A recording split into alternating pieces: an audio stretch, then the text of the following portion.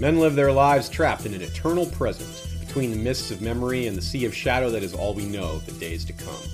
Certain moths live their whole lives in a day, yet to them that little span of time must seem as long as years and decades do to us.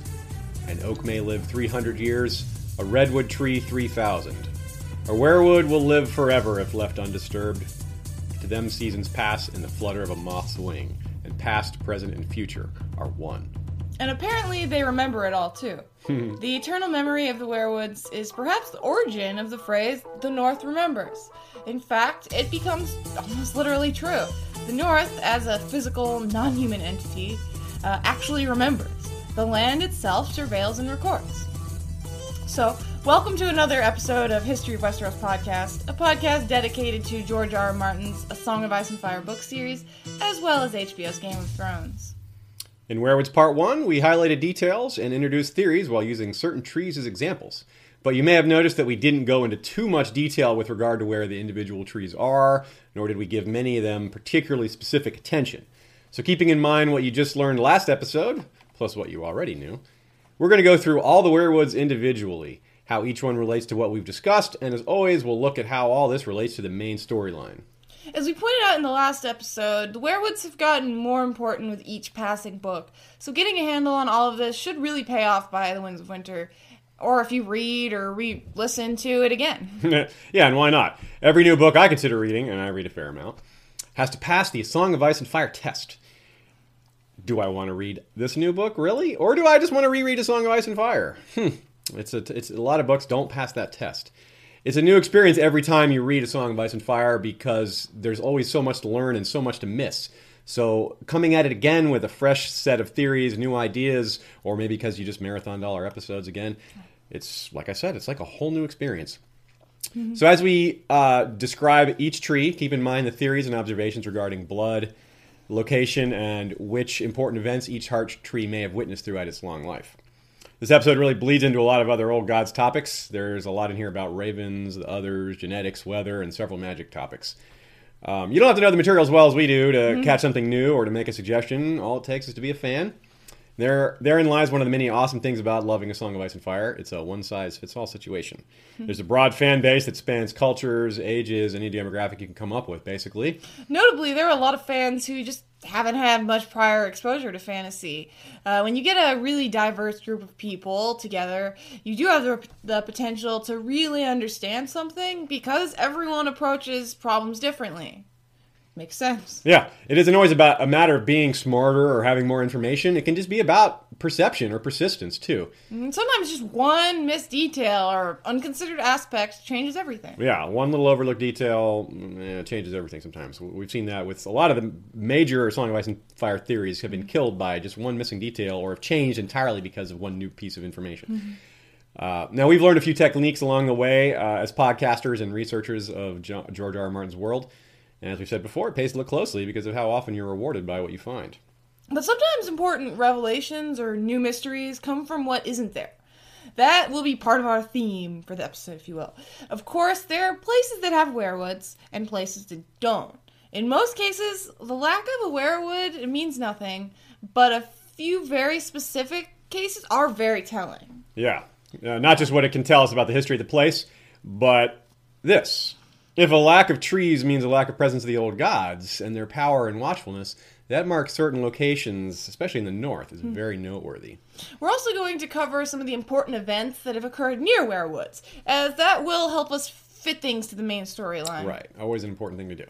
A few of you raised some good questions, too, between this episode and yeah, we're going to incorporate those into the flow of this installment of Religions and Magic, which is now at part 3, entitled The Weirwood Tour. So this is part 2 of Weirwoods, but part 3 of Religion and Magic. It's a little confusing. I think it's just a little confusing. It's part 2 and part 3. But anyways, since we're dealing with such a big topic in general, this will give us a chance to talk about some of the things that we just didn't have time for in the first Weirwood episodes, too, even if they're not necessarily about the tour or about your question. Right, and that's kind of what I meant earlier about getting into these other topics that are related, but maybe not, directly, specifically about weirwoods. But it's just everything bleeds into everything else. In fact, that's where we're going to start with one of these bleed-through topics. Yeah. A ward, for instance, is a magical concept. It's common in fantasy. I mean, I'm sure you've heard it before. It's basically a keep-out spell. It's often only targets certain undesirable types and ignores normal people. If you think of the term ward off evil spirits, you got the idea. Yeah, not talking about a ward of the state or a ward of someone's or a ward ceremony. That's true. We're talking about the magical stuff. Yeah, it's funny when you see these things written and they sound differently when they're said out loud. So sometimes a ward prevents other supernatural things from occurring nearby. It like makes magic useless. And that's a specific example. The most obvious place we see this in A Song of Ice and Fire is the wall. Of course. Not only are we told that the wall has magic built into it to keep out the others, but John loses all contact with Ghost when they're on opposite sides. When Ghost is north of the wall and John's already made his way back over, no wolf dreams. All sense of him, as John puts it, is gone. On the other hand, Melisandre thinks to herself when she's at the wall. She thinks she was stronger at the wall. Stronger even than in Ashai. And Ashai, we hear some things about Ashai being magical and mystical, and so that really says something. Now, it may seem backwards for a fire priestess to draw power from a huge wall of ice. But remember what we discussed in the last episode. It's incomplete to call R'hllor the god of fire. Complete would be the god of fire and shadow. And in fact, Melisandre specifically speaks of that aspect. Such shadows as I bring forth here will be terrible, and no creature of the dark will stand before them. It is fair to point out that it may not be the wall itself that's causing this. It could be Melisandre thinking it's the wall, and it is, in fact, that it is. Melisandre describes it as a hinge of the world, whatever that means. So, yeah, whatever that means. Hinge of the world. There's something magical, though, and maybe Ashai is another one of those places. Could be that. It might be why the wall is there, rather than the other way around. In other words, rather than her added potency being a product of the wall, it could be that this hinge business is why the wall is possible in the first place. So it might also have something to do with why there's no werewolves at the wall. Which is odd. Yeah. So they're at the wall, for whatever reason, Melisandre is stronger, but at Storm's End, her shadows can't even get inside. Yeah. Remember that she needed Davos to smuggle her past the walls. Then she let loose her shadow. And she kind of explains it. She says, there are spells woven into the stones, dark walls that no shadow can pass, ancient, forgotten, yet still in place. Interesting. Another place that R'hllor's powers don't seem to work is at Highheart. The red-eyed albino dwarf woman who might be part or full child of the forest. Maybe part, I don't think full. Probably not full. She doesn't look it, she says... Look in your fires, pink priest, and you will see. Not now, though. Not here. You'll see nothing here. This place belongs to the old gods still. I can't do a high-pitched dwarf woman voice. I was laughing at the pink priest. But Thoros, he verifies this. When asked by Gendry if he can truly see the future in the flames, he echoes the tiny prophet's words. Not here. Not now. Just like she says it. Yeah, just like she says it. So to recap that confusing bit of magic doublespeak, the power of the old gods seems to be warded or blocked at the wall, yet strong amongst a bunch of weirwood stumps and roots in the southern Riverlands. Meanwhile, the power of R'hllor is blocked amongst those same stumps and roots, yet thrives at the wall. Intuitively, that might seem backwards, but the difference might be the weirwoods. We've already shown that there is power in the stumps and roots, but there are no stumps and roots, let alone heart trees at the wall. Almost nada. Yeah. There is at least one weirwood there, and we'll get to it later, but it's young and it's not a heart tree, so it can't really have played a role in the long term, but we'll get to that a little bit later. Overall, we really don't know what to make of this or how it will play out, so the best we can do is draw your attention to it, so that when clues appear in the next book, you'll recognize them. George puts all kinds of hints in there for us, but no clue is useful if it's unseen or misunderstood. So you, our intelligent and very attractive audience, are ahead of the game. Studies that have never actually been conducted confirm that History of Westeros listeners consistently defeat non-History of Westeros listeners at A Song of Ice and Fire trivia. Soon to be an Olympic event. Very soon. 2000, when's the next Olympics? I don't know. Soon. As we pointed to in the Comet episode, there's also a lot of overlap in the type of magic it used. It's just so much overlap. That's honestly one of the hardest things when it comes to making these episodes is just where it is everywhere. Where should we talk about this exactly? What's the difference between reading the flames to see the past or future or tapping into the weirwood network to do the same?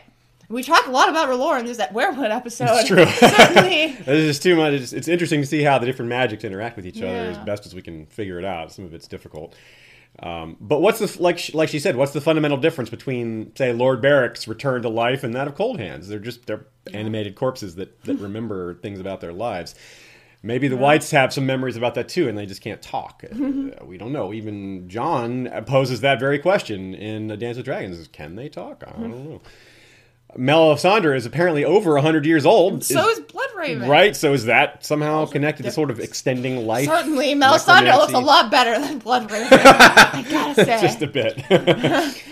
Now, and what's the difference between the fire and shadows of R'hllor and the ice and shadows of the others? Yeah. Maybe there's some sort of connection there as well. What's the difference between the wards on the wall, which keeps out the others, and the wards on the entrance of the cave of the Three-Eyed Crow, which seems to do the same? And by the way, note the description of the cave's entrance, as described by Cold Hands. You can see the entrance there, halfway up, between the werewoods, that cleft in the rock. Between the werewoods, eh? No werewoods on the wall, but the others are kept out. Werewoods at the entrance to the cave, but the others are kept out, I guess. More on that later. Cold Hands and the Whites are blocked by the ward in the cave and at the wall itself. That is very sure, at least. So, yeah. I don't know what to make of that exactly. And Yeah. seriously, though, why the hell aren't there any heart trees at the wall? How can it be that the Northerners, who still support the wall despite the rest of the realm sending only criminals and worse, were not accorded a place of worship at any of the 19 castles that are built along it? It's a mystery. The brothers who want to worship the old gods have to go beyond the wall to do so properly. It's not far, to be sure, but still. Yeah, it's like a couple of leagues or whatever. Northerners make up a relatively high percentage of men who take the black, and an extremely high percentage of those who take the black on purpose, as opposed to criminals or those who fought on the wrong side of a war. Yet they have to go to a place called the Haunted Forest in order to pray. That didn't seem right. It's not easy to overlook, though. Simple answers are possible. Yeah, perhaps they simply refuse to grow there. Maybe there's no. If heart trees don't grow there, that's nobody's fault. Yeah. The Night's Watch can't be blamed for that, or the builders. It could have to do with the magic of the wall, though, or whatever makes the wall possible. That stuff we were talking about earlier. Yeah. Maybe there were heart trees at some or all of the castles at one point, and someone could have had them cut down. Ooh. Maybe the Night's King, or on his own, or by the manipulations of his so-called corpse bride. Night's King is Tim Burton, apparently, or at least he's directed by Tim Burton. Perhaps he's the Great Other. Tim Burton is the Great Other. That's our big reveal for this episode. We don't want to get too lost on the topic of the Night's King, though. Or Tim Burton. That's true. This episode's about Tim Burton, you guys. Anyways, but it does at least need to be said that there is a strong parallel between the Night's King, or Tim Burton, too, and his supposedly half-other bride with Stannis and Melisandre. Yeah, there's a lot of parallels there. Mel torched the tree at Storm's End, so maybe it was the same long ago. Maybe that's another part of the parallel. But we have no hint of even a stump at Castle Black. I think there would at least be a little something left behind. Could they have really uprooted the whole thing? But there's also no Godswood either. And even southern castles typically have those, so that's a little peculiar. Yeah, and one of the many parallels that we allude to is that the Night's King and his queen ruled from the Night Fort. Makes sense? It's the oldest castle on the wall, and it's abandoned, of course, but it was recently chosen by Stannis as his new official seat. Yet another parallel. Yes. This means, at least for now, that Stannis has declared the Night Fort his capital. It's his new Storm's End. Not quite, doesn't quite live up to Storm's End, but it's serviceable enough. So it's also where we're going to start our tour, though, because it is the one place along the wall that has a werewood. A werewood, not a heart tree. Right. No face. No face. In fact, this seems to be a relatively new tree, not one that has been a part of the Night Fort since the days when it was occupied. When Bran and company take note of it up close, we see that it has burst through the floor next to the well in the kitchen, and he describes it. It was a queer kind of tree, skinnier than any other werewood that Bran had ever seen, and faceless as well. But it made him feel as if the old gods were with him here, at least. So given that it's growing through the floor, in the kitchen no less, is skinny and has no face, you can see why we're guessing it's young. The Night Fort has been abandoned for more than 200 years, so this tree is probably not much older than 150 or so. It could be younger. But it's grown upwards towards and through a hole in the roof, though, enough so that they saw it easily from outside the castle. So I like our guess.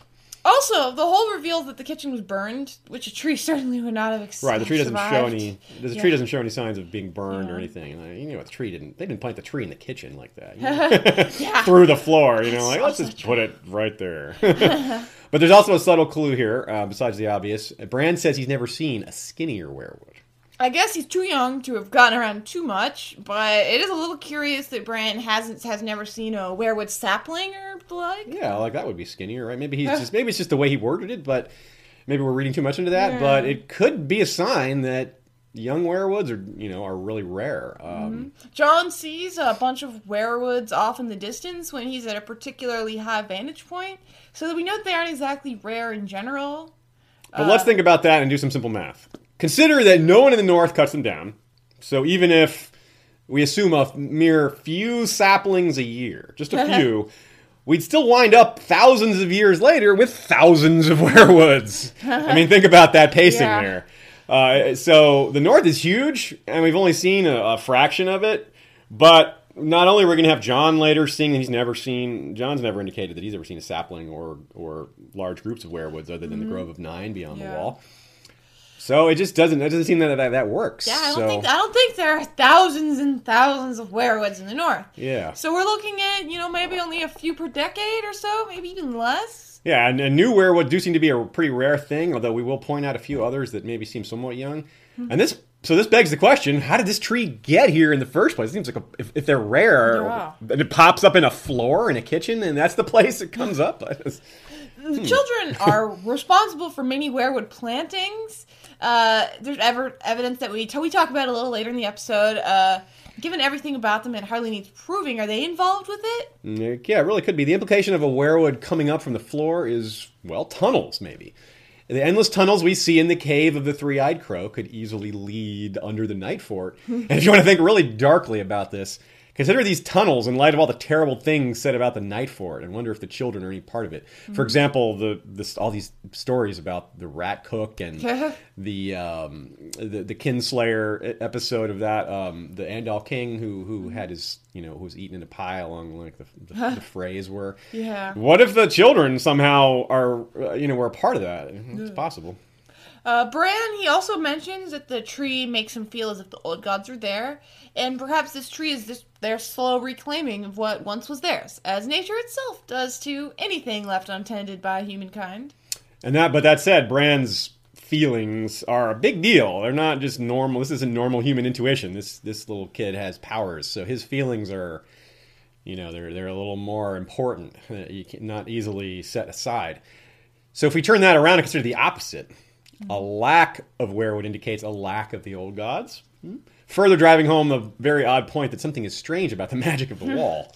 In many ways, it seems to oppose the old gods, like a huge light in the center of their realm, dividing it. Yeah. It could even be that the others want to destroy the wall in order to erase this perversion. Yeah.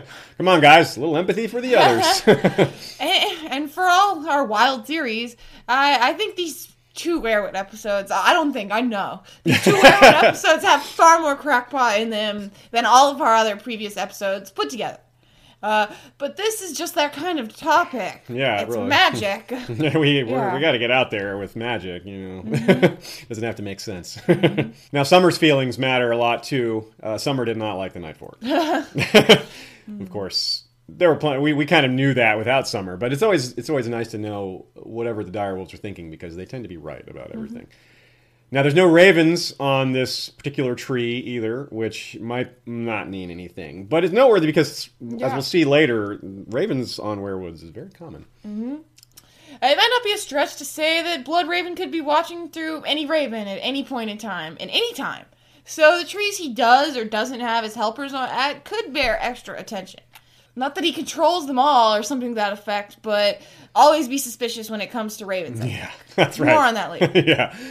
Stannis, of course, is farther south, but his queen and her people, including Melisandre, should be heading to the Night Fort at some point soon. Given that Mel burned the Godswood and Hearttree at Storm's End, this somewhat young werewood might find itself aflame soon. That would be no fun. Especially if it interferes with their magic like it did to Thoros at Highheart. Then she'd have a practical reason for doing And what will Melisandre make of the Black Gate? Not a tree itself, but it is a weirwood door that only opens for a black brother, as Sam demonstrated. It's possible she tries to destroy it as well. She doesn't seem to like anything that's remotely magical or sacred that isn't R'hllor. That's her Yeah. thing. What happens in that case? Well, for someone who clearly often gets things wrong, Melisandre again, this could be an interesting mistake to make. Destroying the magical elements that there at the wall at the Night Fort could create an opening, maybe, for the others to bypass the wall. Something catastrophic like that. I don't know. It's a bit strange, though, isn't it, that the fact that this castle was abandoned? I'm not so sure that the other on-the-wall castles have a talking door. Really? Why would they give up the talking door? Maybe it's because of all those... I guess it's because of those other horrible things that happened there. Oh, yeah. But another crucial parallel we want to draw attention to is the notion that the Night King's bride was an other or half other or something. That's what Old Nan says anyway. And that Night's King was found to be offering sacrifices to them. And we sort of know what that means. Craster. Yep. All this begs, well, several questions. But a particularly huge one is, what kind of relationship do the others have to the Heart Trees? It's definitely still a developing situation, but of course we still have some thoughts on it. Surely if they were willing and capable and saw the trees as a threat, they'd destroy them. But perhaps they're not capable of doing that. Maybe the trees are like giant crosses to vampires. Recall those werewolves at the entrance of the cave to the Three-Eyed Crow, and that they can't get past it. Maybe they can look through the eyes of the trees themselves. I'm guessing no to both of those, though a few things that are curious and leave the possibilities open.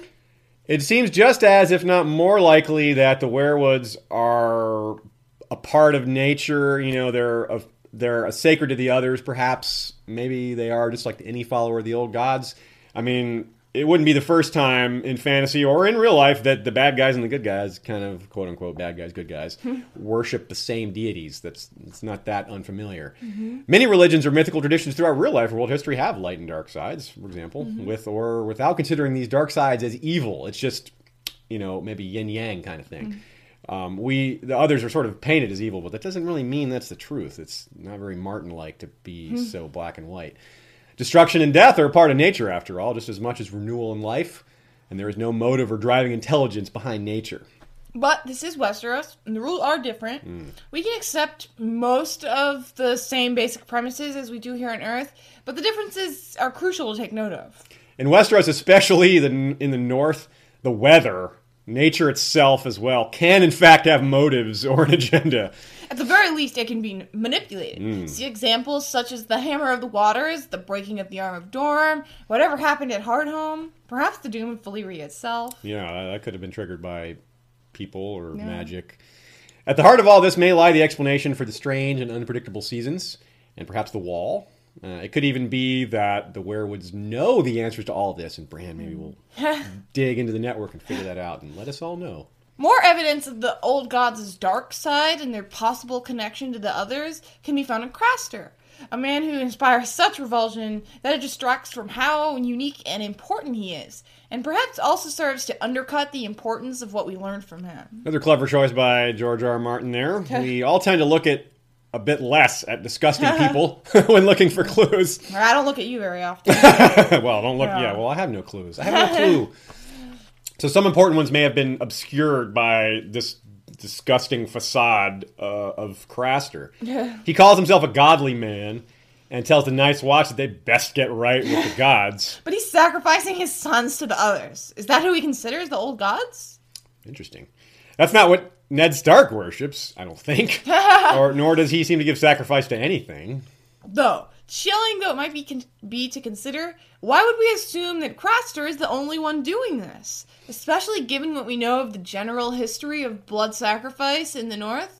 Giving blood to a tree is not the same as giving your male babies to White Walkers. So clearly different Northerners worship differently. If we can call it worship. And, by the way, Jeor Mormont himself points out about Craster to Jon. He worships darker gods than we do, which I never understood that, because they're all the old gods, right? Craster, however, does seem to be left alone by the others. He seems to have an arrangement of sorts with them. The wildlings all fear the White Walkers. He doesn't seem to, or so we've seen anyway. Perhaps we shouldn't assume Craster was the only one making these sacrifices, but he's the most obvious version. It seems really likely, though, that whether the old gods are true deities or not, that the others are part of it all.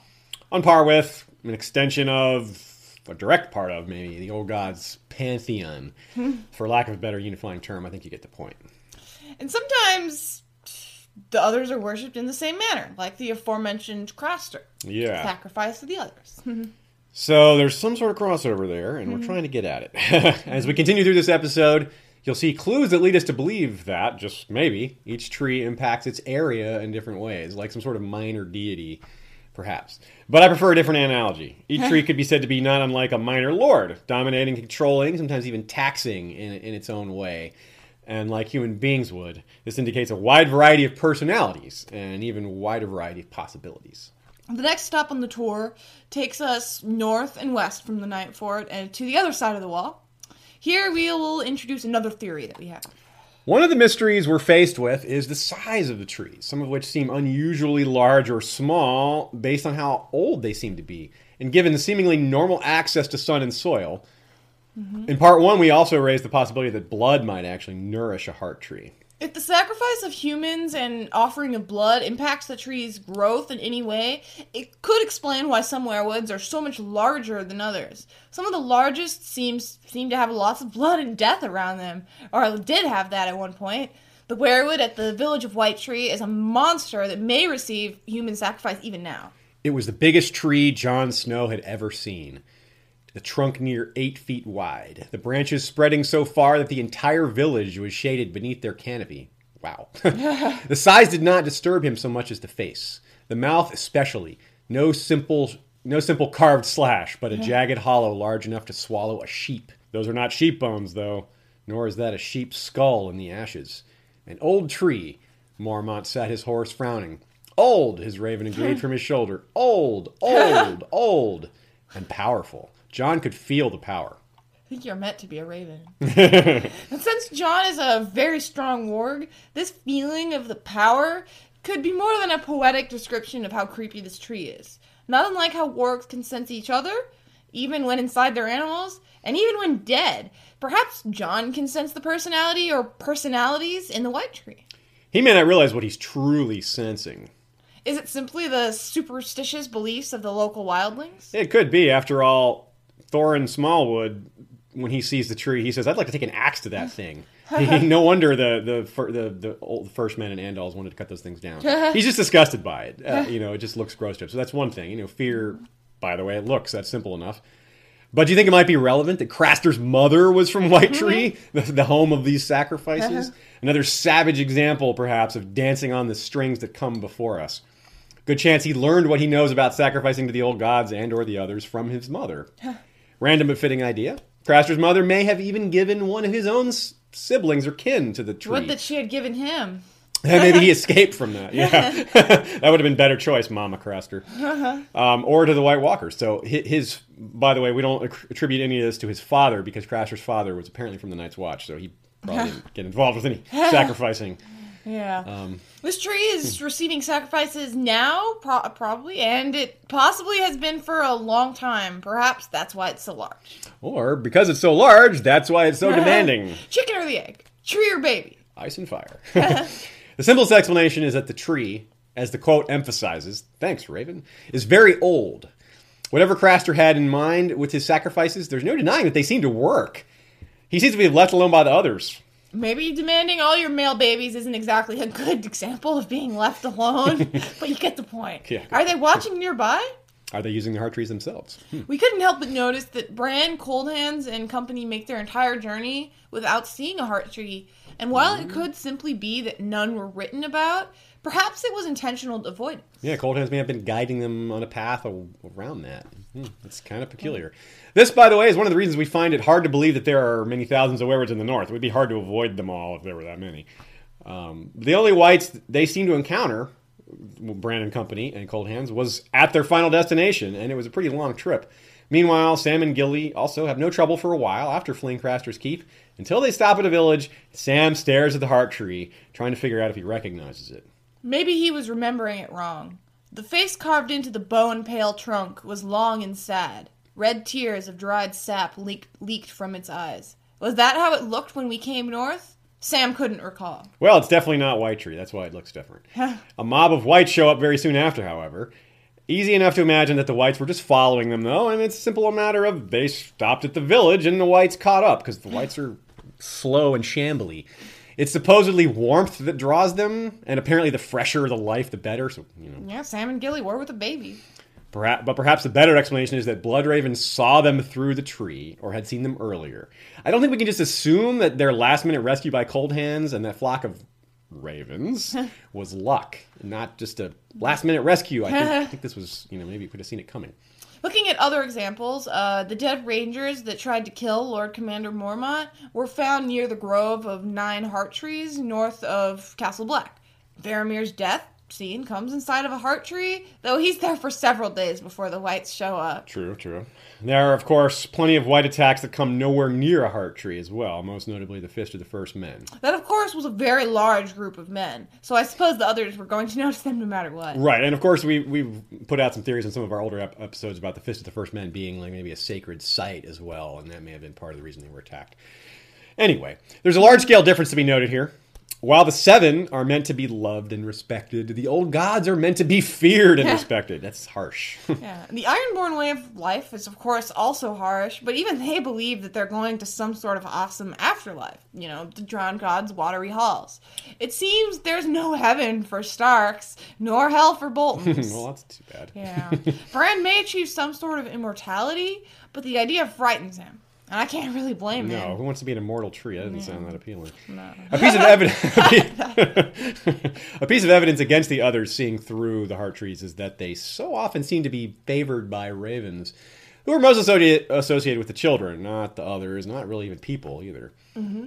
It's unclear what relationship the children have with the others, though. It might be closer than it seems. Right, so if the children have a relationship with the ravens and with the others, maybe there's maybe it's a complete circle somehow. Now, it's weird, though, how the others aren't discussed at all. Bran spends all that time in the cave and hardly even get mentioned. There's hardly even a hint there. So that's another peculiar some piece sort of of data. Separation there. Yeah. They're embarrassed about their tall cousin. Yeah, it's maybe not a complete separate. Yeah, of course, that's one. The physical descriptions are very different. Yeah. We're dealing with magic here, so it doesn't. There are some hints, like Leaf claiming Bloodraven is lingering to help mankind, which seems to mean he's opposed to the others, and other things back this up. But at this point, the only specific reference we have is Bran being told that the whites can't come in the cave. They don't really talk about the White Walkers at all. The whites can't come in. Yeah. But we don't want to find ourselves painting a picture that portrays pedestrian good versus evil scenarios here. So once again, that's always important to remember. I'm sure you've noticed this is just not that kind of story. Mm-hmm. Either way, there is certainly no evidence of the others using ravens, though we do see an undead raven with the other whites that's seemingly trying to stop Bran from reaching the cave. Yeah, it's just a brief mention, but it's definitely there. The weather didn't get worse or anything. It was really cold, by the way. So, weather trivia.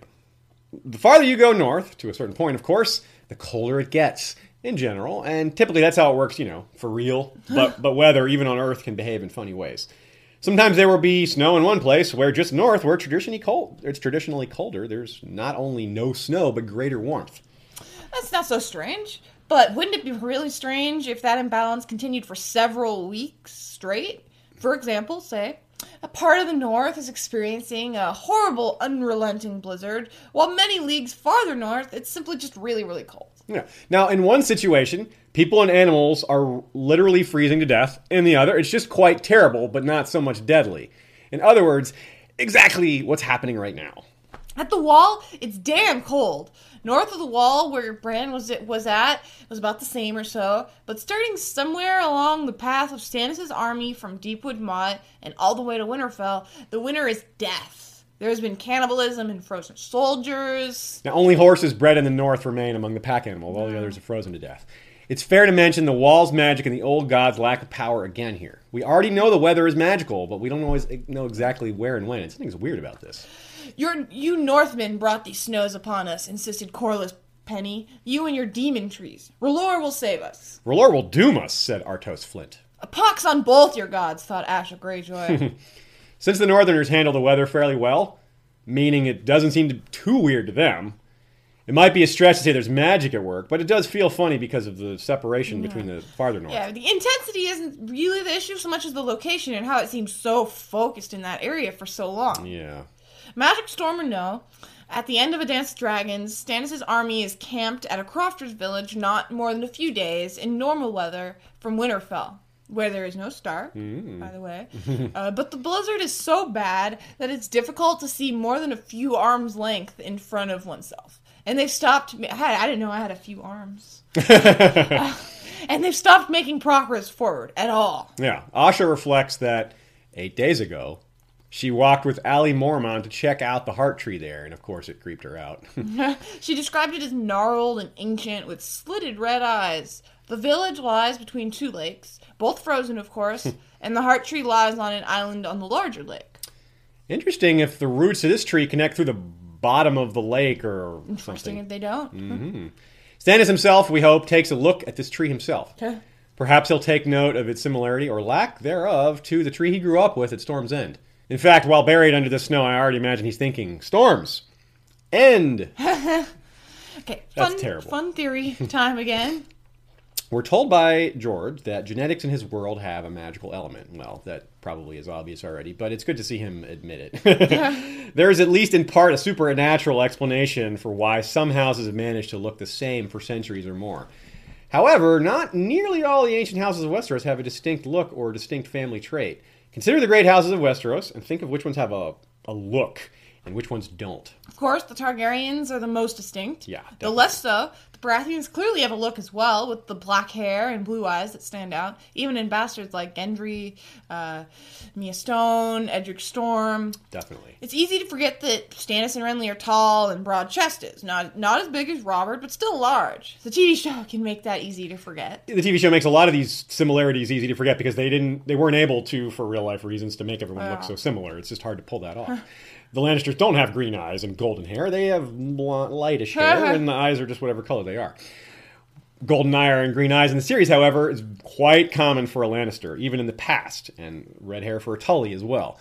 Though those traits can be found in Lannisport and elsewhere in the Riverlands for the red hair, it's pointed out that the Lannisters of Casterly Rock have golden hair, while the various Lannister offshoots are more properly referred to as yellow-haired.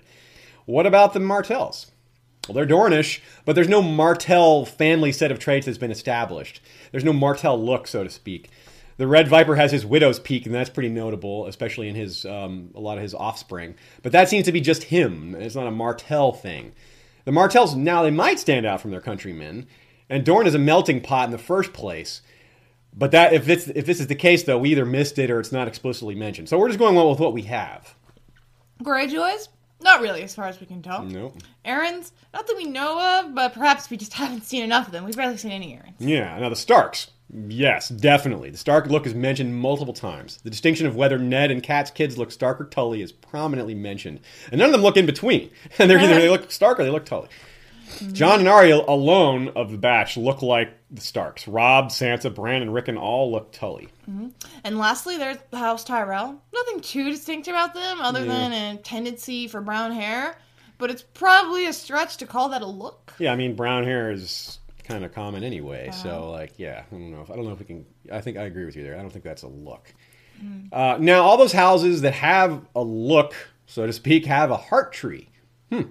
All those that don't, do not. Except for the Targaryens, like we said. But they've got the whole incest thing going on and the weird dragon blood thing, and they've looked this way since long before they came to Westeros. There's clearly magic involved there anyway. This might be counter evidence to this theory, but it doesn't seem that way due to all that. The Targs are actually good enough proof, apart from GRM's word, that the Genix are magical too. And there's a bit of a pattern. To be fair, though, there are quite a few trees we've never seen, so we're going with what we have again. No heart tree on Pike, Sunspear, the Eyrie, and probably not in Highgarden. We just don't know for a fact about that. We're going to guess no. But there is a heart tree at Riverrun, and there is a heart tree at Casterly Rock. And of course there's one in Winterfell. There was one at Storm's End, too, until Melisandre came along. Now, one reason this theory appeals to me is that it connects blood as it pertains to ancestry with blood in the physical sense. And George loves to kind of do those double meanings, triple meanings, quadruple meanings sometimes.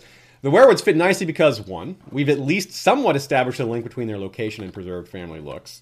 2, this is a quote by Jojen, When they died, they went into the wood, into leaf and limb and root, and the trees remembered. All their songs and spells, their histories and prayers, everything they knew about this world.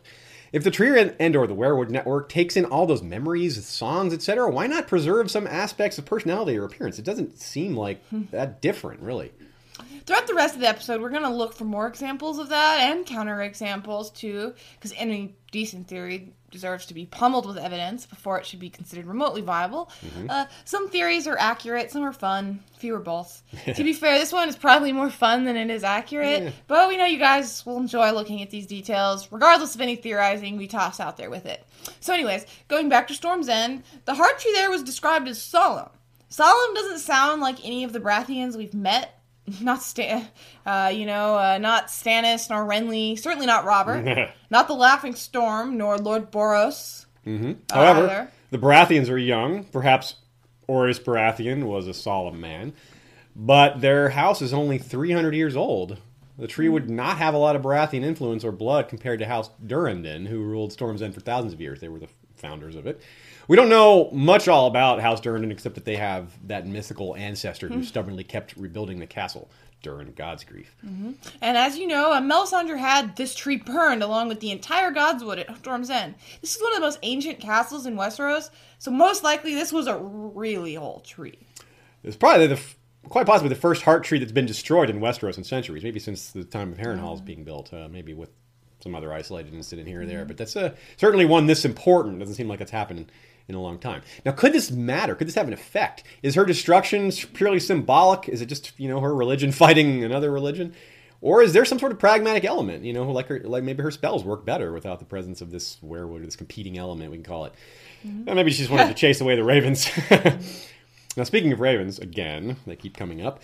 Remember that dead greenseers, whichever term you prefer, have been passing from bird to bird, and they're in the trees. The personalities are kind of held onto a bit. Clearly, this affects the bird's personality. So it seems that this sort of process is kind of established already, the whole passing on of things. Between this and the Second Life of Wargs and all that we know about the trees remembering, well, blood heritage comes in many forms. Things just work that way on Planetos, it seems. So we're just trying to extend it to this. Yeah, at least pretty often they do. Right, yeah, not always, certainly. Now, there are also patterns in the personalities of certain characters. If you read The Hedge Knight, you probably noted how similar the Laughing Storm, Sir Lionel Baratheon, is to Robert Baratheon. Big, charismatic, fearless, huge laugh, all Similarities between brothers and sisters, sons and uncles, no big deal. We're talking about 90 years apart here. Yeah, are we supposed to believe these things passed down like that? A similar example comes from House Crakehall. Dunk notices that Sir Rollin Crakehall is a bit big. Nobody really looks all that big to Duncan the Tall. And all the modern Crakehalls are big. Strongboar, Sir Burton. And even some, maybe all the Crakehall Frey, such as Merritt Muttonhead, and Sir Hostine, their mother was from House Crakehall. That Crakehalls are large is also widely known, too. But maybe they don't have a heart tree anymore. Maybe they're just big. It's certainly possible. Let's check out the Winterfell tree. Contrast to Melisandre. Neither Ramsay nor Theon destroyed this tree, and Ramsay's from the north. He probably doesn't go around killing heart trees. But Theon, what does he care? He did kind of care. We saw in episode 1 that the heart tree was having an effect on him. Before that, though, when he was arrogant young Theon, before he'd been tortured, he still left it alone. Now, like the one at Storm's End, this Winterfell one is also described as solemn, which does match the Stark look. Jon himself is described. He had the Stark face, if not the name. Long, solemn, guarded. A face that gave nothing away. And Arya took after their Lord Father. Her hair was a lusterless brown, and her face was long and solemn. So the Stark look and the Winterfell tree are decidedly solemn. George has repeated this enough times to make it clear. He's not varying the synonym. It's very specific. When Jon closed his eyes, he saw the heart tree with its pale limbs, red leaves, and solemn face. Again. The werewood was the heart of Winterfell, Lord Eddard had always said. Heart of Winterfell, indeed.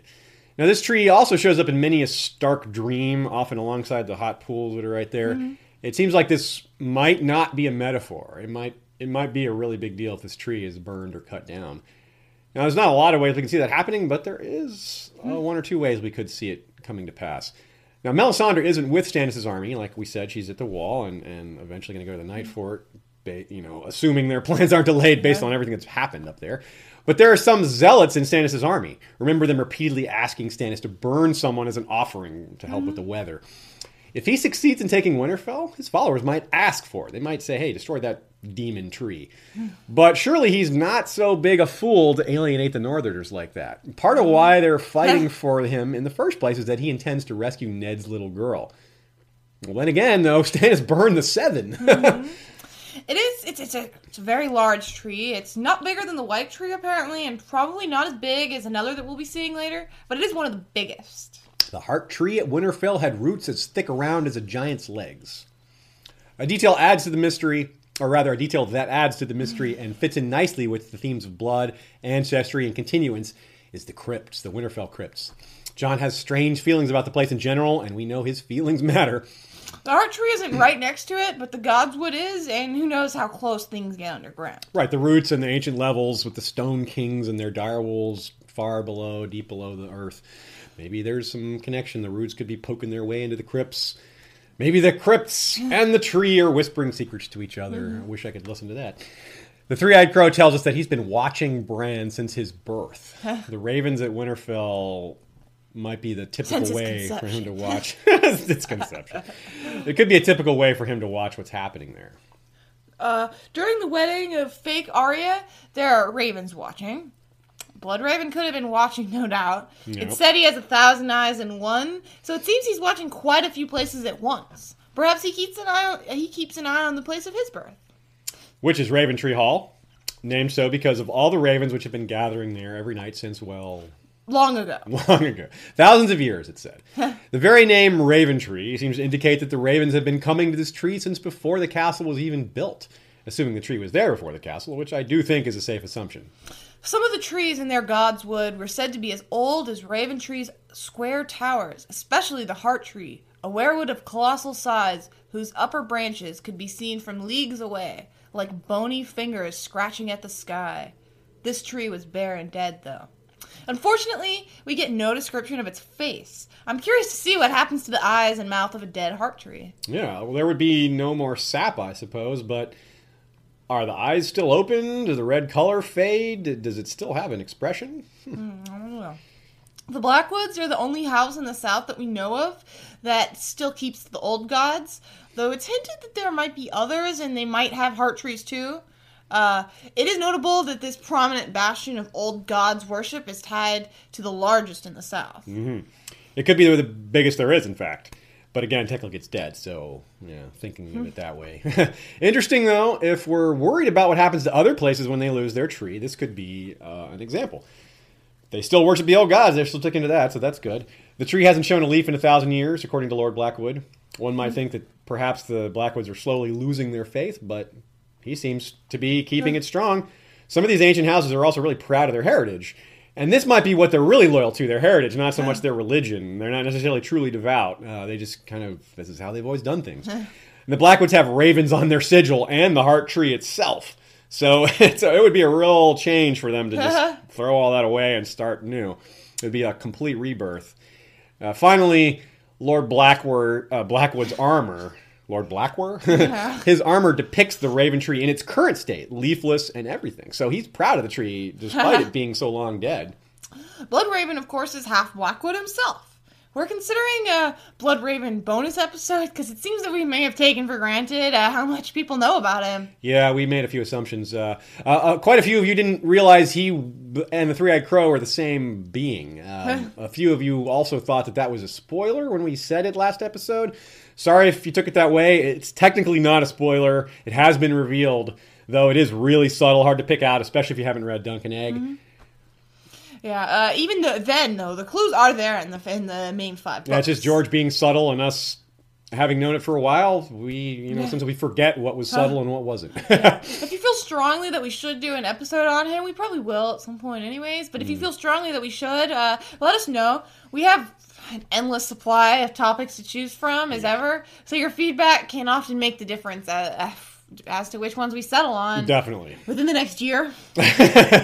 Getting back to the Blackwoods, remember that they were kings for a time, perhaps quite a long time. And this is before the Andals came, though. I have to to think that in the old days, this tree, assuming it was relatively large then as well, was important. Surely such a big tree might have stood out, even in the time when heart trees were common in the South. Perhaps it's too much to assume that other now non-existent trees weren't as big, but Jamie thinks that this one is 10 times larger than the one at Casterly Rock. And that one is unlikely to be young, given the age of Casterly Rock itself. Right, so that's a big difference in the one at the Casterly Rock versus the one at Raven Tree. So we're thinking this Raven Tree is quite special, despite being dead. In days long gone before the Andals, control of this tree may have been a principal reason for their claim to dominion over whatever region their kingdom encompassed. In other words, the Blackwoods controlling this tree might have been part of their legitimacy for having being kings. Before Raven Tree Hall was built, I can almost picture petty lords, tribes, clans, whatever, fighting over the site in the same manner people in the real world fight over holy sites, and still do. Remember that a heart tree is a lot like a priest, church, and holy relic, all rolled into one. So surely some would see this tree's great size as some sort of favor or blessing of the old gods, something along those lines. Perhaps they thought of it as a place that the old gods dwelled in particularly great strength. Yes, especially when considering the ravens as well. Somehow I doubt other trees in the area had ravens gathering on them to this degree. And they still come despite the tree being dead. We see ravens in other werewoods, in large numbers even, but nothing like this. The Blackwoods embrace this, and I suspect that this overt sign, which they witness daily, is a major reason why they are the only named southern house that still keeps the old gods. It's difficult to cease the worship of gods who seems to constantly remind you of their existence. If they had faded away into nothing, it'd be like, no big deal. But especially when the seven do nothing supernatural in response. Yeah, it's not like they're not being pushed from the other. They're only being pushed by other people, not by the gods. I suspect that one of the major motivating factors to building castles around heart trees was to control access to them in the first place. The way people fight over holy sites in the real world makes this idea so compelling from a common sense historical perspective that I almost believe it completely, despite a complete lack of evidence. But just as easily, or more easily, the Blackwoods just pulled a finders keepers and have held on tight to that tree ever since. Again, of course, much of this assumes that the tree existed before the castle. It is also possible the castle was commissioned and the tree planted at the same time. But in the early days, when there were few castles and many large heart trees, why wait for a new tree to grow? Why not claim the biggest already existing tree and build a castle there? Why not? Once you've claimed it, you get to tell everyone that clearly the gods willed it that way. Go around saying, the old gods granted favor to House Blackwood by giving us dominion over the Raven Tree, defeating all other claims, thus is our right to rule. A lot of people would buy that argument / propaganda. Then again, maybe the tree was small when they first built around it, and something else made it grow so large afterwards. Yeah, more on that shortly. Of course, it's possible that the Blackwoods are right, that they really did have the favor of the old gods, and still do. Now, nearby arch enemies, House Bracken, could be one of those families who got rid of their heart tree. Lord Blackwood and his ancestors believe it was the Brackens who killed the Raven Tree. Perhaps when the Brackens converted to the Seven, they cut down their own tree and followed that up by poisoning that of their arch-rival. Yeah, the Blackwoods blame everything on the Brackens, though, so I don't know. But I do think there's a strong chance that's accurate. How do you poison it? Yeah, good question. In general, throughout history, when opposing religions conquer each other, the destruction of temples and holy places is fairly common. Mm-hmm. Though, so is conversion. Like sometimes they just convert, like a mosque could be converted into a Christian church. You cannot convert a tree, that's true. Hang little figures of the seven. Painted black. Yeah, what do you do? Paint a big 7 on it? Rainbow is the color of the 7. But you don't see much of that when the religion is shared. It's one thing that gets left alone. So if that has any bearing here, if the Brackens held much regard for the old gods, I don't see them killing another heart tree unless they were willing to kill their own or others. Especially considering how special this Raven Tree is. That's a big deal. During Jamie's conversation with Tydos, he thinks of the werewood in Casterly Rock. We can assume that this is a heart tree. Perhaps it doesn't have a face. It's possible. But since it's in Casterly Rock, an extremely ancient castle, it probably does have one. Though the Raven Tree werewood is monstrous, Jamie claiming it is 10 times larger than the one at Casterly Rock is significant. I mean, 10 times. He might be exaggerating a little bit. God, that is huge. Yeah. Why is such an old tree so small still? Not enough light? Could be. I don't buy it, though. If it had enough light to grow in the first place, it should be able to continue. I mean, it's exposed to the light. It's growing. I don't know. It could be That could be it, though. But keep in mind how these trees work. In a slow but steady process, trees break through stone. We saw that at the Night Fort. We've seen it in other places. You see it in real life. Real trees do that all the time. And we're about to see examples of werewood's doing it. Werewood's doing it. Proving what we probably could have safely assumed. So let's look at more examples. But notice how the southern werewoods seem to be a lot smaller than the northern ones. Well, except for this one. How can this be if nearly all of these castles were initially built around existing trees? Think about that as we continue our tour of the southern werewoods. Also, at this point, we discovered through Jamie and Lord Titus's conversation that dead werewoods don't rot. As covered in part 1, they slowly turn to stone. It takes roughly 2,000 years, according to Lord Blackwood. Which brings us to the very curious tale of Naga, the mythical sea dragon slain by the Grey King on Old Wyke. He built his hall from her bones, legend says, but all that remains now are her ribs. How the hell does this relate to werewoods, you say? Well, since we have established that dead werewoods turn to stone, consider the notion that Naga's ribs might actually be werewoods when you listen to this quote. On the crown of the hill, 44 monstrous stone ribs rose from the earth like the trunks of great pale trees. George flat out compares them to pale trees, so there's that, whether that's an argument for or against. But how ironic would it be if the holiest place in all of the Iron Islands is a former werewood grove? They would really be mad if they found it. And they would. That would be a very large werewood grove. Yeah, it would be really big. You're right. That would be massive. It's they're all in like a line, but there are werewood circles, and clearly they plant werewoods in certain patterns. So I think it's possible. I certainly like the idea of it. Like we said, it would be really ironic. Yeah, it's certainly nothing. There's no proof, but it's hinted at, and it's cool. Yeah. So now let's head to the Crown Lands, north and east of King's Landing. That would be. With Brienne this time, who encounters a werewood at the site where she slays Pig, Timian, and Shagwell. Those happy folk that they were. This would be in Crackclaw Point, south of the Vale even. This is no random werewood, despite being on the smaller side, though not small, as it was large enough for Shagwell to hide in. Brienne perhaps offers it a blood sacrifice of sorts. She forces Shagwell to dig Dick Crab's grave directly in front of the tree, and then slays him when he tries to catch her off guard. I've seen it suggested that the offering of Dick Crab and or Shagwell could awaken this tree. It seems dubious. Yeah, that castle was once the seat of House Crab and has been a ruin for over 1,000 years. This was possibly the werewood the castle was built around initially, though, since it has no face, perhaps not. It could also be that this tree is much younger and that the original heart tree at this castle at the Whispers was cut down. The southernmost heart tree that we know of is in Old Town, and interestingly, it seems to be blind. An ancient werewood filled the yard, as it had since these stones had first been raised. The carved face on its trunk was grown over by the same purple moss that hung heavy from the tree's pale limbs. Half of the branches seemed dead, but elsewhere a few red leaves still rustled, and it was there the ravens liked to perch. The tree was full of them. The tree is half dead, and the raven tree itself is fully dead. Yeah. Does that mean anything that the two trees with the most ravens are dead or dying? I don't know that we see another heart tree without a godswood in any kind of major settlement like this. This tree is really isolated, and that may be why it's dying. Symbolically, perhaps, it represents the learned world, killing off the superstitious and supernatural worlds. Completing that analogy is easy, as the Citadel itself is right next door. Yep. It is noteworthy that this tree lives at all, to be honest. Not only did it somehow escape destruction like some of the other trees in the south, but the Maesters seem to have left it alone. They who are notoriously anti-magic, some to the point of arrogance. Perhaps the arrogance is why they leave it. So few of them actually believe the tales. It would be giving into superstition to destroy it, and it's an interesting specimen besides. Yeah, the tree surely has seen some incredible things. I'm sorry, I wonder if they ever cut off a little piece of the bark and study it, and see what try happens. to make a werewood medicine. That little piece of bark would be stoned by now, perhaps. And of course, these the Maesters, like we said, we've left it alone. They're notoriously anti-magic. Some of them to the point of arrogance. Mm-hmm. Yeah.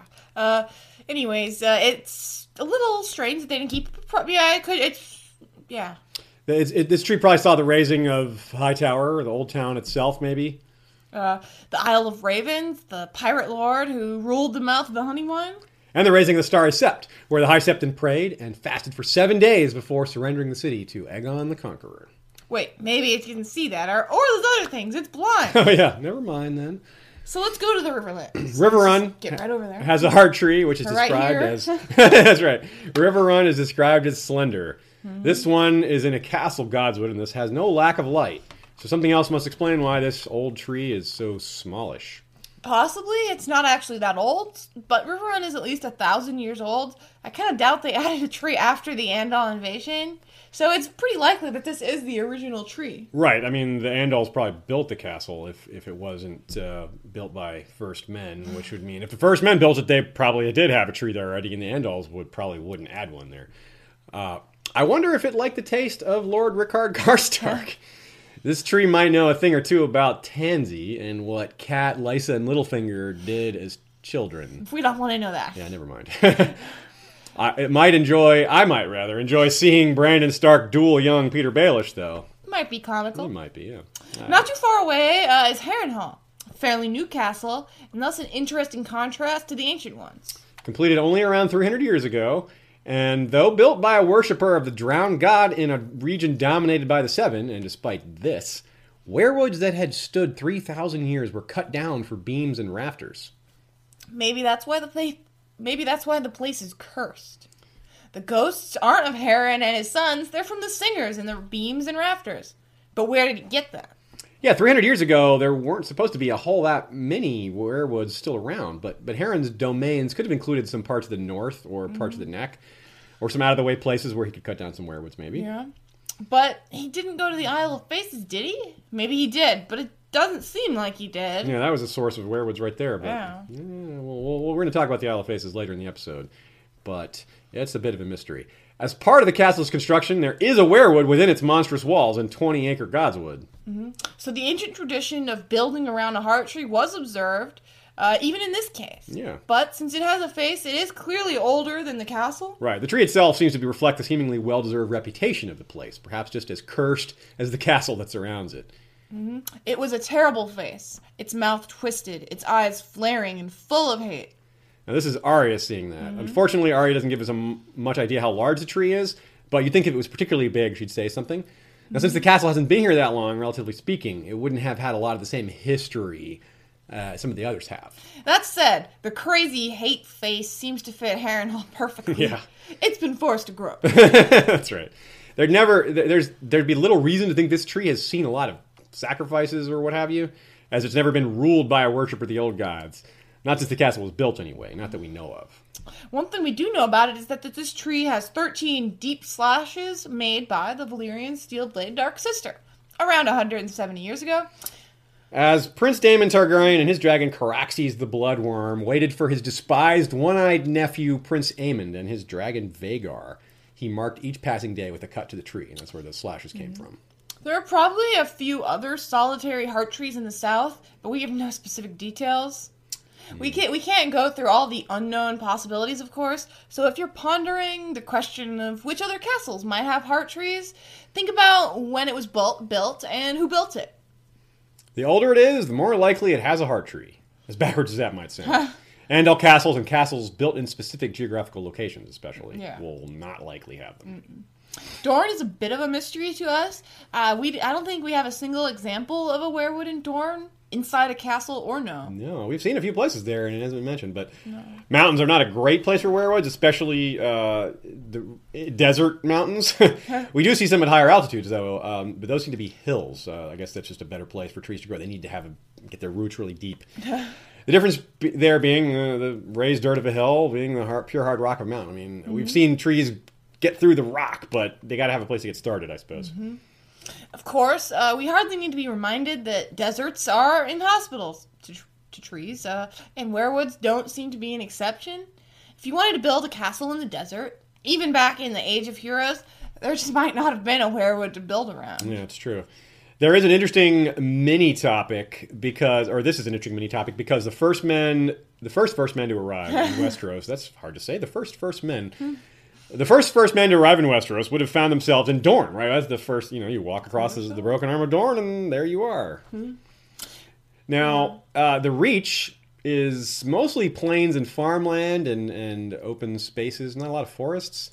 So there's probably nothing there, certainly anymore. Maybe there had been. The arbor is another possibility. There may be some trees out there. It's a bit more isolated, but we just don't know. Yeah. Now, that's all for the individual trees in the south, but we're not ready to head back north just yet.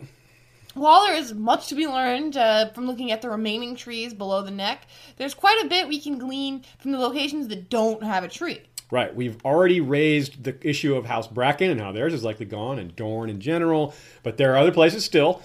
While many castles have destroyed their tree, one particularly important location never had one, the Eyrie. They tried to plant one by hauling up soil from the valley floor, but were told that no sapling would ever take root. There's reason to doubt this story, or at least to suspect there's a lot more to it. I'm referring to the apparent contradiction of Andal's going around destroying werewoods only to try to plant one in a major new castle. Now, perhaps one of the early lords of House Arryn wanted to cover all religious bases, so to speak. Maybe he married a northern girl. There are examples of that. Maybe a Stark even, and tried to have this tree planted for her to remind her of her. Ned had a sept built for Catelyn at Winterfell. This would be a similar thing. Yeah, it's exactly the same thing. In any case, the tree not taking root could have symbolic meaning. A strong case can be made that the Arryns have the least first men blood of the Grey House. It's not even a strong case. It's basically true. Story-wise, the Eyrie did not support Robb, whose direwolf seems evidence that the old gods did. Sansa, Elaine, the one Stark child whose wolf has died, has gone there. Well, not the one. The one who's, that's true. The one who's alive and wolf isn't. Has gone there and she's gone there with a different identity than the one she was born with in the north. Littlefinger has even made an enemy of House Royce, a house notable in the Vale for keeping older traditions.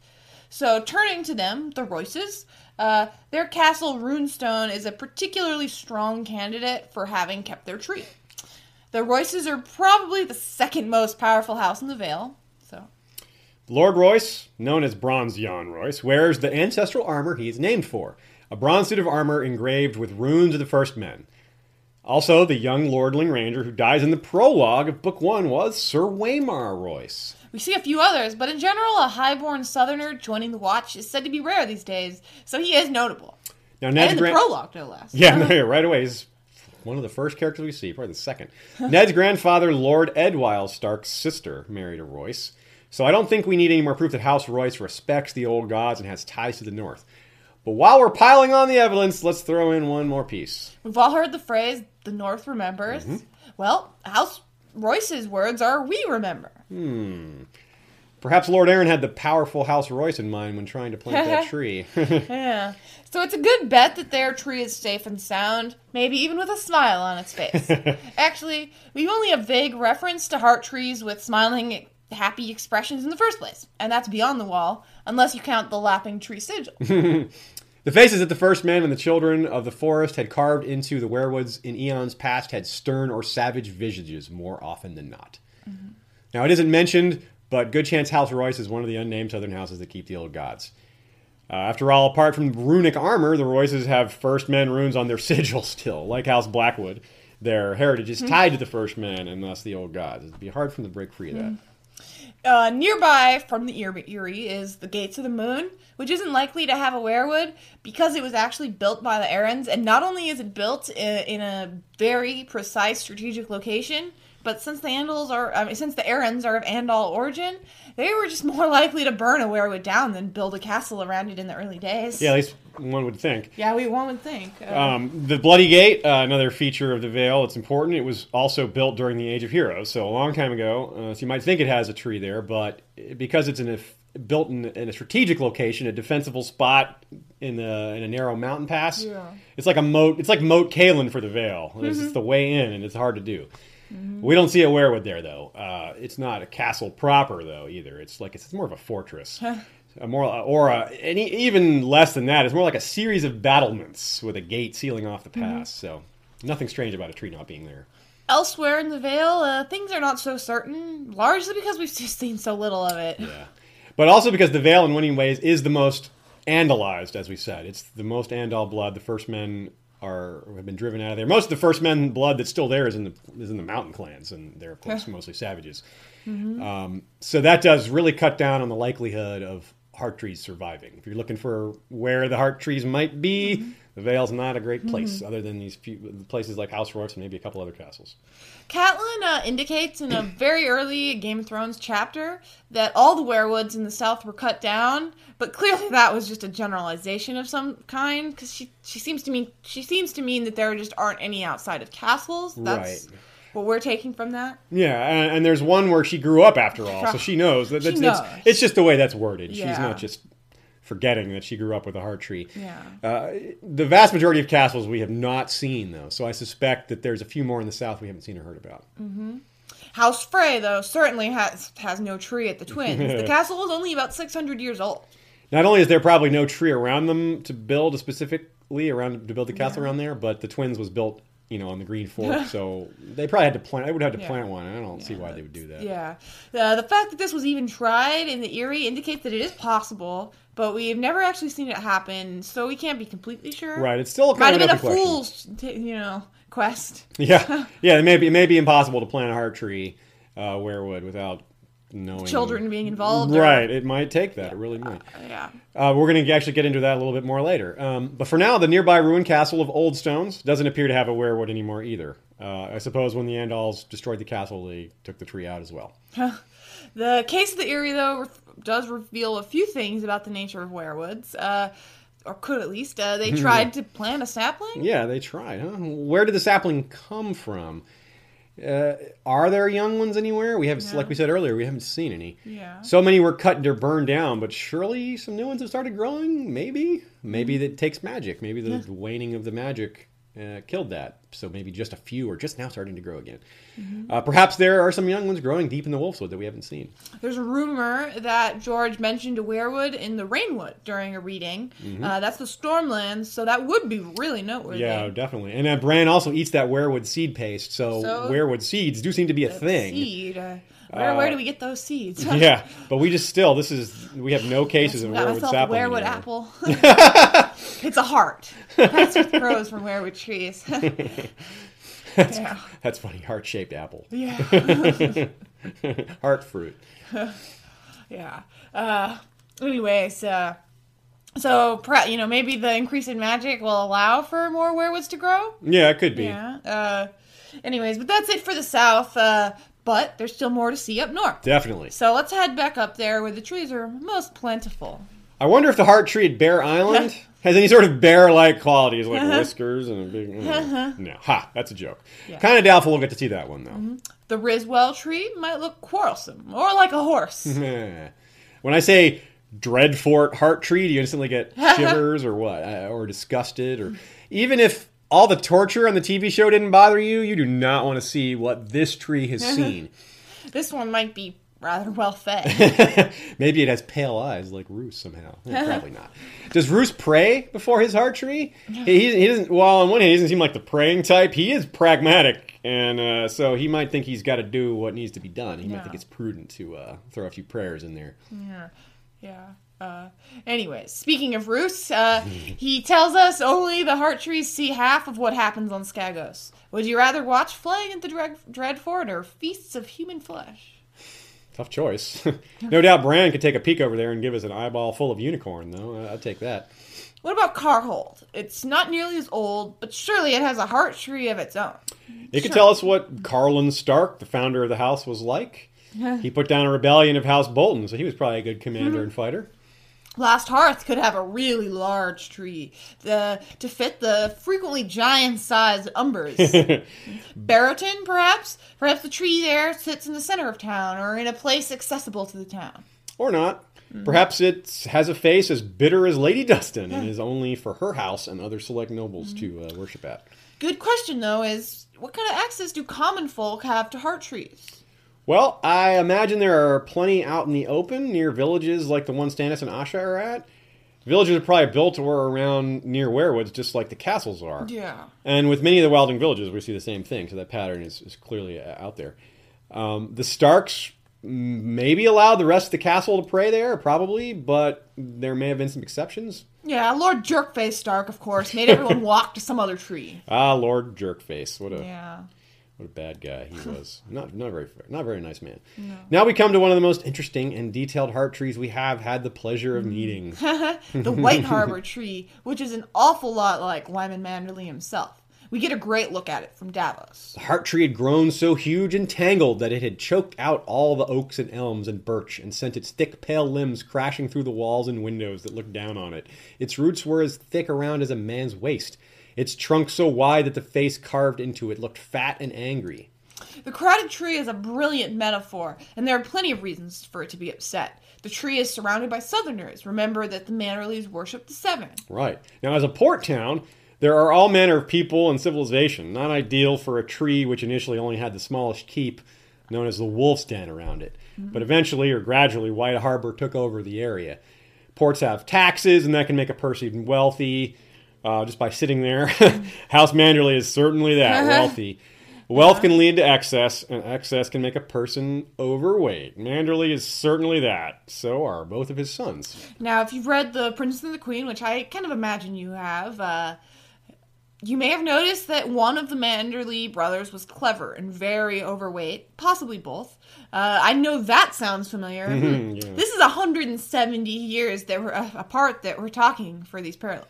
Right, so it's hard to keep passing that over generation to generation. They really are just big boned, clearly. Manderley is some sort of code word for born large. This is the same tree that had the entrails of slavers hung in it, by the way, if you remember. So this tree has seen that brutal brand of justice, and worse, the slavery itself, which is an abomination in the eyes of the old gods.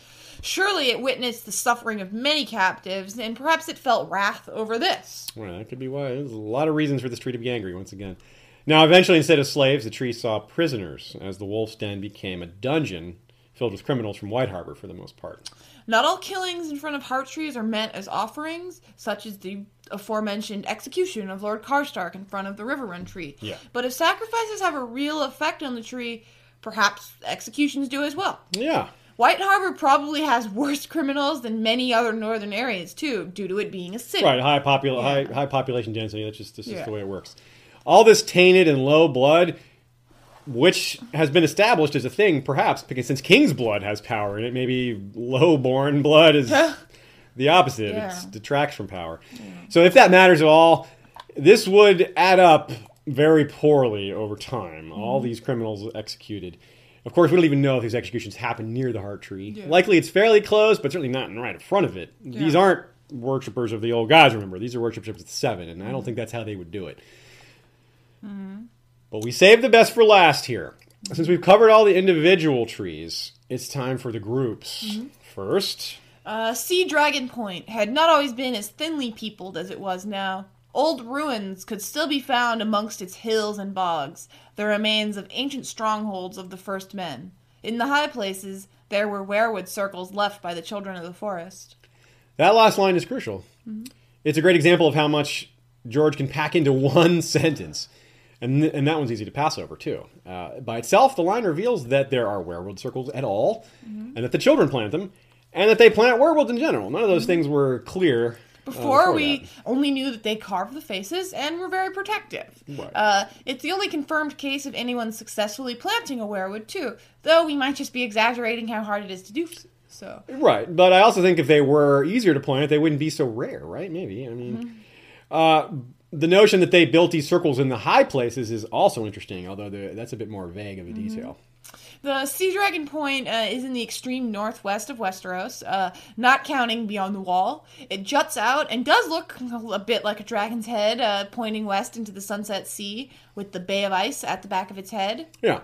Now, hills and bogs don't sound all that appealing for building, trying to settle in. But if there were ruins there, then clearly the place was viable at some point, or considered viable at some point anyway. Mm-hmm.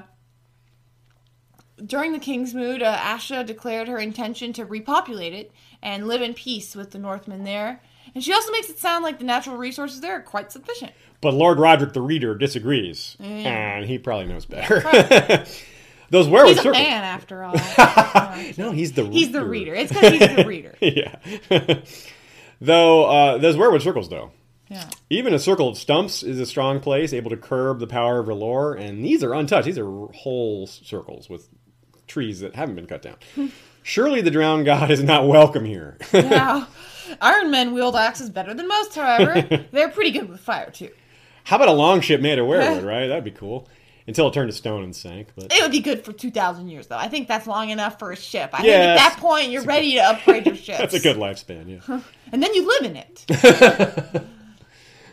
Heart trees may be capable of a lot, but they do seem to be awfully weak on defense. Like if you're playing the board game, the heart tree would be 0 on defense. Yeah. There are no true knights, nor are there true guardians of the werewoods. Not really. The children ceased to be capable of keeping the heart trees alive long ago, if they ever were. Yeah. But the North does have plenty of Northmen, and they hate Ironborn. Good chance, proximity to the sea, and thus Ironborn raids, were a main reason why this area is thinly peopled in the first place.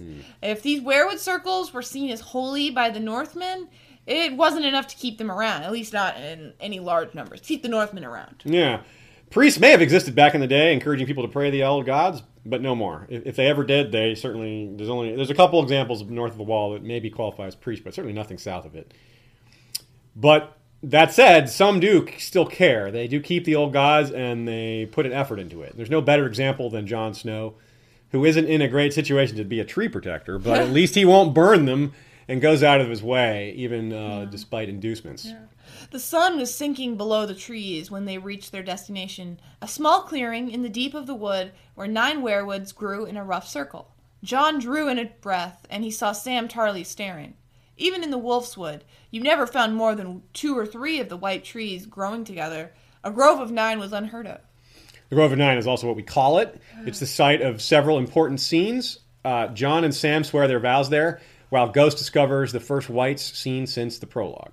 Jon and his men round up the wildlings who take refuge from the chaos caused by the battle at the wall, and this is where One the Giant is introduced. Right.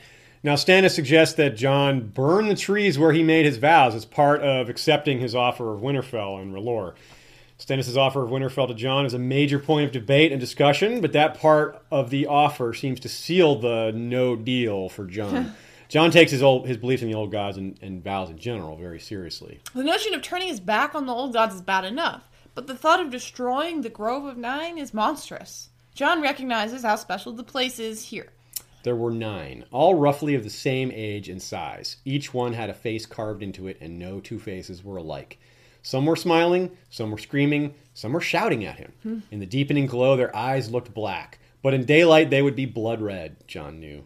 Eyes like ghosts. In part 1, we pointed out that George had twice had Jon compare ghosts to a heart tree, particularly the eyes. We also said George doesn't point things out twice by accident. He's drawing our attention. Well, we didn't count that quote, so that makes it 3 times now. 3 times. That's... Jon also refuses to shed blood in the grove, though he is willing to if he must. He convinces One and the others that the old gods that are their gods too, and they have a right to worship at the grove. This seems to be a satisfactory answer, and there is no fighting. This is the only time we see a smiling heart tree, by the way, so far at least. Yeah. As to the grove itself, Jon notes that one rarely sees 2 or even 3 werewoods close together, so the Grove of 9 is something special, but perhaps nothing compared to the circles at Sea Dragon Point. Right. It's interesting, though, that there's such a cluster like this near the wall, where there are no heart trees. But maybe this is as close as they can be. I'm going to guess that something really major happens in the Grove before the end of the series. I think it's being set up to be a reasonably big deal, but maybe the onset of winter will just make it inaccessible, and it'll just be, no one can go there. If it's any comparison, what does this say about the dead grove at Highheart, where Arya counts 31 stumps? Whew. It must have been a place of enormous power. Perhaps it was a place of peace as well. It may have witnessed significant rituals of the children. I imagine a Greenseer can draw more power in a place like this. Perhaps see farther or invade more dreams. Control more animals, whatever they do. Whatever they do. A place like this, when it was whole, might be needed for the greater magics that shattered the armor of Dorne or to create the Hammer of the Waters. That might be needed as like a source or a catalyst. Perhaps larger than the 31 heart trees, more mystical than the Grove of 9, and more mystical or mysterious rather than just about anything in the series. The Isle of Faces, which sits at the center of the God's Eye. It was here that the first men and the children agreed to cease hostilities and for no more werewoods to be cut down. So that the gods could witness the pact, faces were carved on every werewood on the isle. Or so we're told. I've long thought it possible that there could be a darker side to this, especially if heart trees require blood to become fully active. Perhaps many were sacrificed as part of this pact. In general, it's hard to believe any ancient story word for word, though, isn't it? Yeah, that's why I say, or so we're told. We don't like taking things at face value too often, not even heart tree face value. Here, supposedly, there is the Order of Green Men, who are the closest thing we have to heart tree guardians.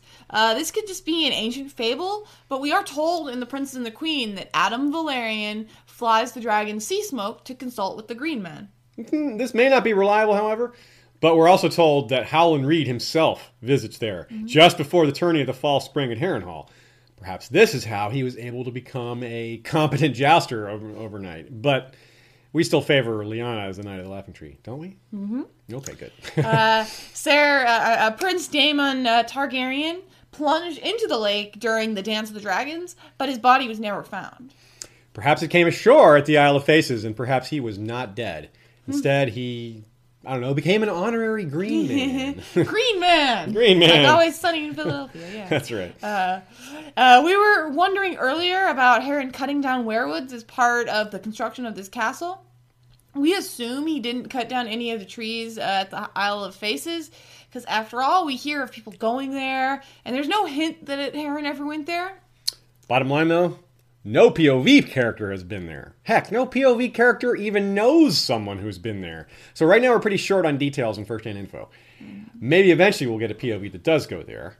And he or she will find, in George R. Martin fashion, that Harren actually did go there and cut all the trees down, killing all the Green Men. He'll just go there and it'll just be a bunch of corpses and bones and dead trees. That would be sad. Yeah. The old god, and that's why the old gods got mad, cursed Harren and his castle. Yeah. Clearly, that's exactly how it happened.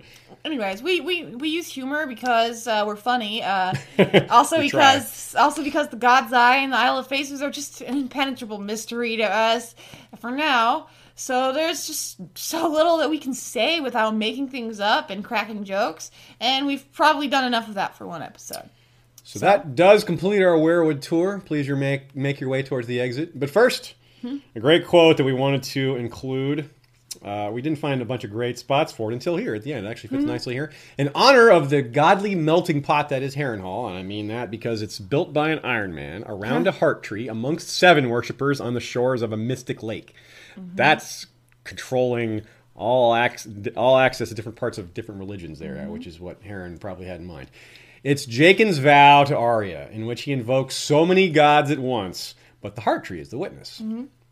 Swear it, Arya said. Swear it by the gods. By all the gods of sea and air, and even him of fire, I swear it. He placed a hand in the mouth of the weirwood. By the 7 new gods and the old gods beyond count, I swear it. Jaqen swore to kill whoever Arya named. But Jaqen has been through all the training of the House in Black and White. He knows some of the higher mysteries, probably. If he takes a vow made at the heart tree seriously, it's probably not idle superstition. And since Arya named Jaqen as the person to die...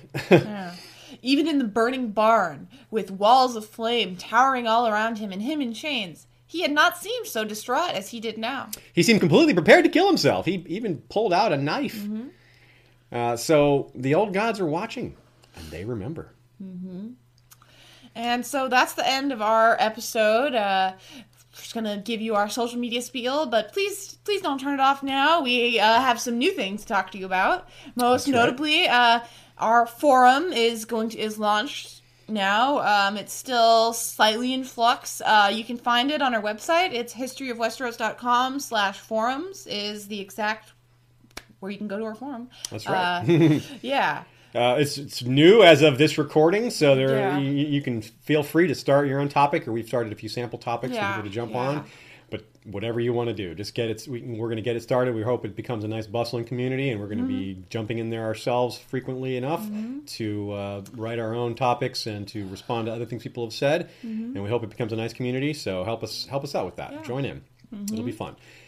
Check us out on Facebook as well. Facebook.com/Westeros History. Yep. Honestly, you could just go to our website, historyofwesteros.com, and it links to all of our social media there. That's true. It's true, but we'll just continue saying it. Historyofwesteros.com. That is the best place to go. That is the best place. I worked really hard on it. She sure did. But you can also see us on Twitter. Twitter.com/Westeros History. You can talk to Aziz there. I can barely use Twitter. But you can also email us at westeroshistory@gmail.com, of course. And if you're listening to us on iTunes, we are also on YouTube. If you're watching us on YouTube, you know, but we're on iTunes as well. Make sure to leave us a rating on iTunes. Yes. It really helps get us noticed. We love that. That's our favorite thing we get, are those ratings on iTunes. Yeah, reviews and ratings. We like them both. Yeah. That's why I reviews is what I like. I don't care about the ratings, okay? To be clear, I don't care. Oh, we care a little. I care. Okay. No, but also we've some shout outs and some thanks. This episode was helped a lot by our good friend Savenifer, also Moonpale Maiden is her other name. She did a lot of research for us, as we mentioned in the first mentioned episode. It before. She did great work in getting us all mentions of werewoods and heart trees and anything related to Godswood, everything. Yeah, Lord Varys, of course, and Brand Voss. Yeah, he's a good friend of ours, that Lord Varys. That's his name on the forum. Mike Canick from Facebook is our good friend, asking us a lot of tough questions. House of Black and White and Iron Throne, Geek Furious, Red Blaster. All you guys are great. By the way, since we're giving these shout-outs, I would like to mention that I don't know when you're listening to this, but the 4th season of Game of Thrones has just started. It's starting tonight. And one of our listeners, Azad, he does some really awesome comics, and he's going to be having them out every night after the show. I guess within a day or two. Yes, but he did it last season for season 3, and they're really great. Comics of Ice and Fire. Yeah, Comics of Ice and Fire. Look him up. Check it out on Facebook. So feel free to also give us a donation. You feel free to do that. Feel free. We want to eventually upgrade our video camera, and we also want to get on SoundCloud, which will be either way. If you listen to us audio or video, something there will improve our quality. Yeah, one thing we really like about SoundCloud is that people get to leave notes at specific timestamps, so people can comment. That happens on YouTube. People like a comment that seems to be tied to a certain thing we said in the video, but we don't know what exactly it's supposed to reference. Yeah. So this would help with that, as well as helping us with some additional exposure. One other thing. We also submitted ourselves to the Geeky Awards. That's right. And you can view our entry on the Geeky Awards' website. There's no voting to be done. It's just judges. So there's nothing you can do to help us there, except you might want to look at it. You might want to look at the other podcasts and other things on the it's a awards. good opportunity. You might want to submit yourself for something. I don't know. The submissions are open until, I think, June. So, yeah.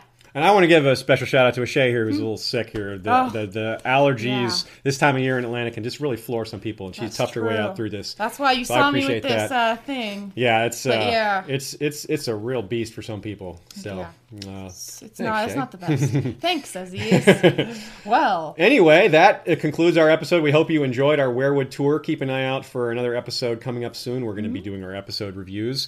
Those will be a bit more open discussion. We certainly don't have time for massive preparation week to week.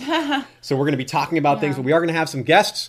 We're also going to be making some guest appearances on other shows, and we will alert you to those when those happen. Yes, a couple of things. Yeah. So we're getting out there more. Also, we can't be specific, but one of the reasons this episode took a little bit longer is that we've been working on a project that we can't talk about. We're under contract to not speak about it right now, so that's about all we can say. Yeah. But look forward to that. We'll be able to tell you more specifically when the contract allows us to speak about it, but something cool that we're involved with that's going to give you more material that should be a lot of fun. Yeah. So, good things coming. All right. Thanks for listening. Yep. Valar Morghulis, everybody.